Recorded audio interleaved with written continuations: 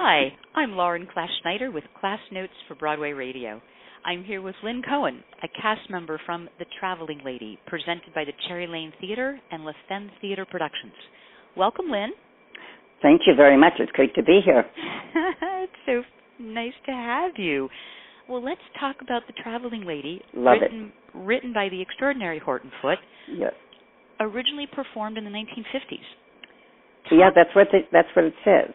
Yes. That is what it says. Yes. Talk to us about what you think keeps the play relevant today. Well, it's about people in trouble. And that's always relevant. People trying to figure out how to live their lives in one way or another, how to begin them, how to be connected to somebody, how to die gracefully, how to live gracefully. They are subjects that are never old. Unfortunately, they're always relevant. It has to be with living your life day by day. And that's what this man did the best. Right. And I got, when I did it years ago, maybe 17, 18 years ago, I was much younger. I was 18 years old or something like that. And he saw every performance. We did it at EST, and he and Daisy were there. I would sit in the front row.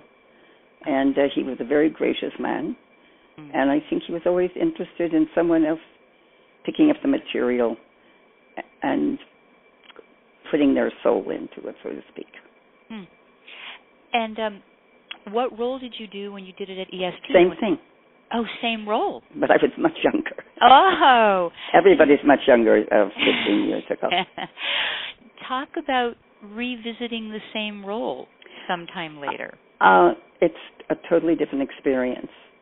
A different director, a magnificent director, Austin Pendleton, and a different cast. Every time you work with another human being, it becomes a different relationship, and in many ways a different play.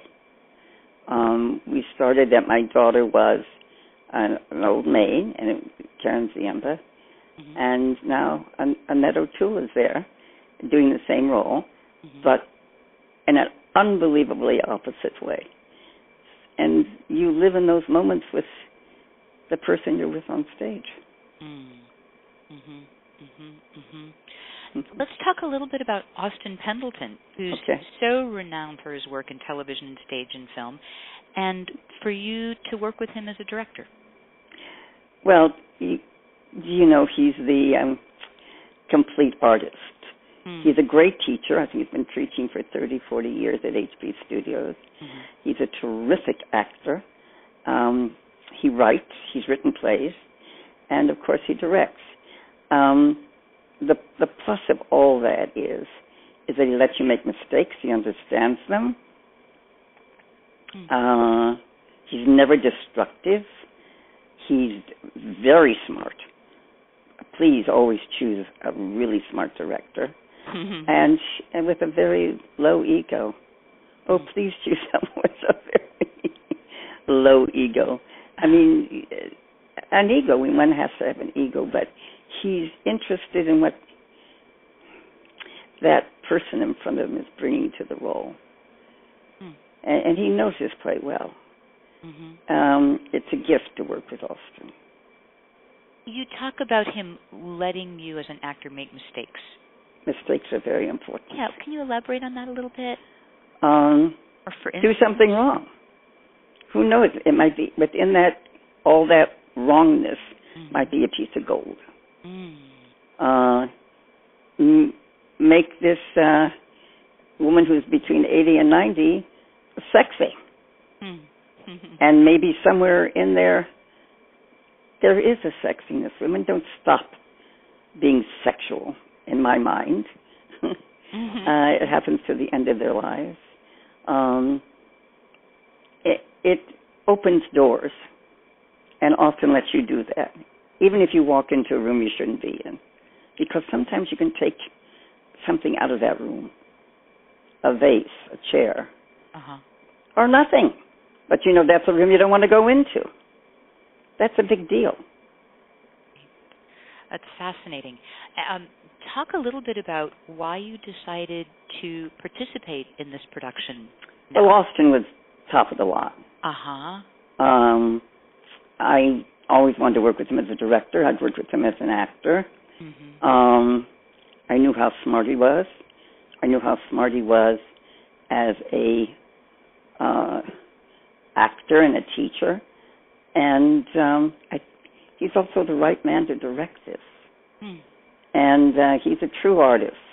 Mm-hmm. I'll tell you a story about him years and years and years ago when I first came to New York, and I was auditioning in every basement, attic, and whatever else. Right. And I auditioned for Austin for something. And, of course, I knew who Austin Pendleton was. And she said, you know, I don't have a role for you in this piece, but you're a really good actress. Hmm. And he handed me a piece of gold. Oh. And we had worked together more than once since then. The Le Femme Theater, co-producer on the show, dedicated to exploring female experience. Mm-hmm. Does that have any resonance for you? To be very honest, I don't even know what that is. Mm-hmm. I'm at the point of my life. I think I understand Henry V as well as any man can. Mm-hmm. I know what it is to be young and afraid and walking into a world that I'm not so sure I'm going to succeed in. Mm-hmm. It's really fast. He has more women in this than men. That's a plus as far as I'm concerned, because most plays have a great deal more men than women. They have 5 men and 2 women or something like that. Mm-hmm. And that's to go around for. There's 2 women, make that work for 5 men. But he understands women, and he gives you the latitude to explore all aspects of it. As I get older, and maybe crazier, although could that possibly be any crazier than I was when I was 12? I don't necessarily see the division. They copulate in a slightly different way, but I think their fears are very close to the same, particularly as they get older. And I think when they're younger, too, will I love somebody? Will I find someone who will love me? Will I be successful? Will I be able to take care of those I love? Will I find somebody I love? That's not male or female. Right, human. That's both, yes. Mm-hmm. And puppy dogs, too. Well, this has been great, Lynn. I thank you so much. It's my pleasure. I'm Lauren Klaschneider with, actually, full disclosure, my teacher from the time that I was 12, Lynn Cohen from The Traveling Lady, presented by the Cherry Lane Theater and La Femme Theater Productions. Thank you.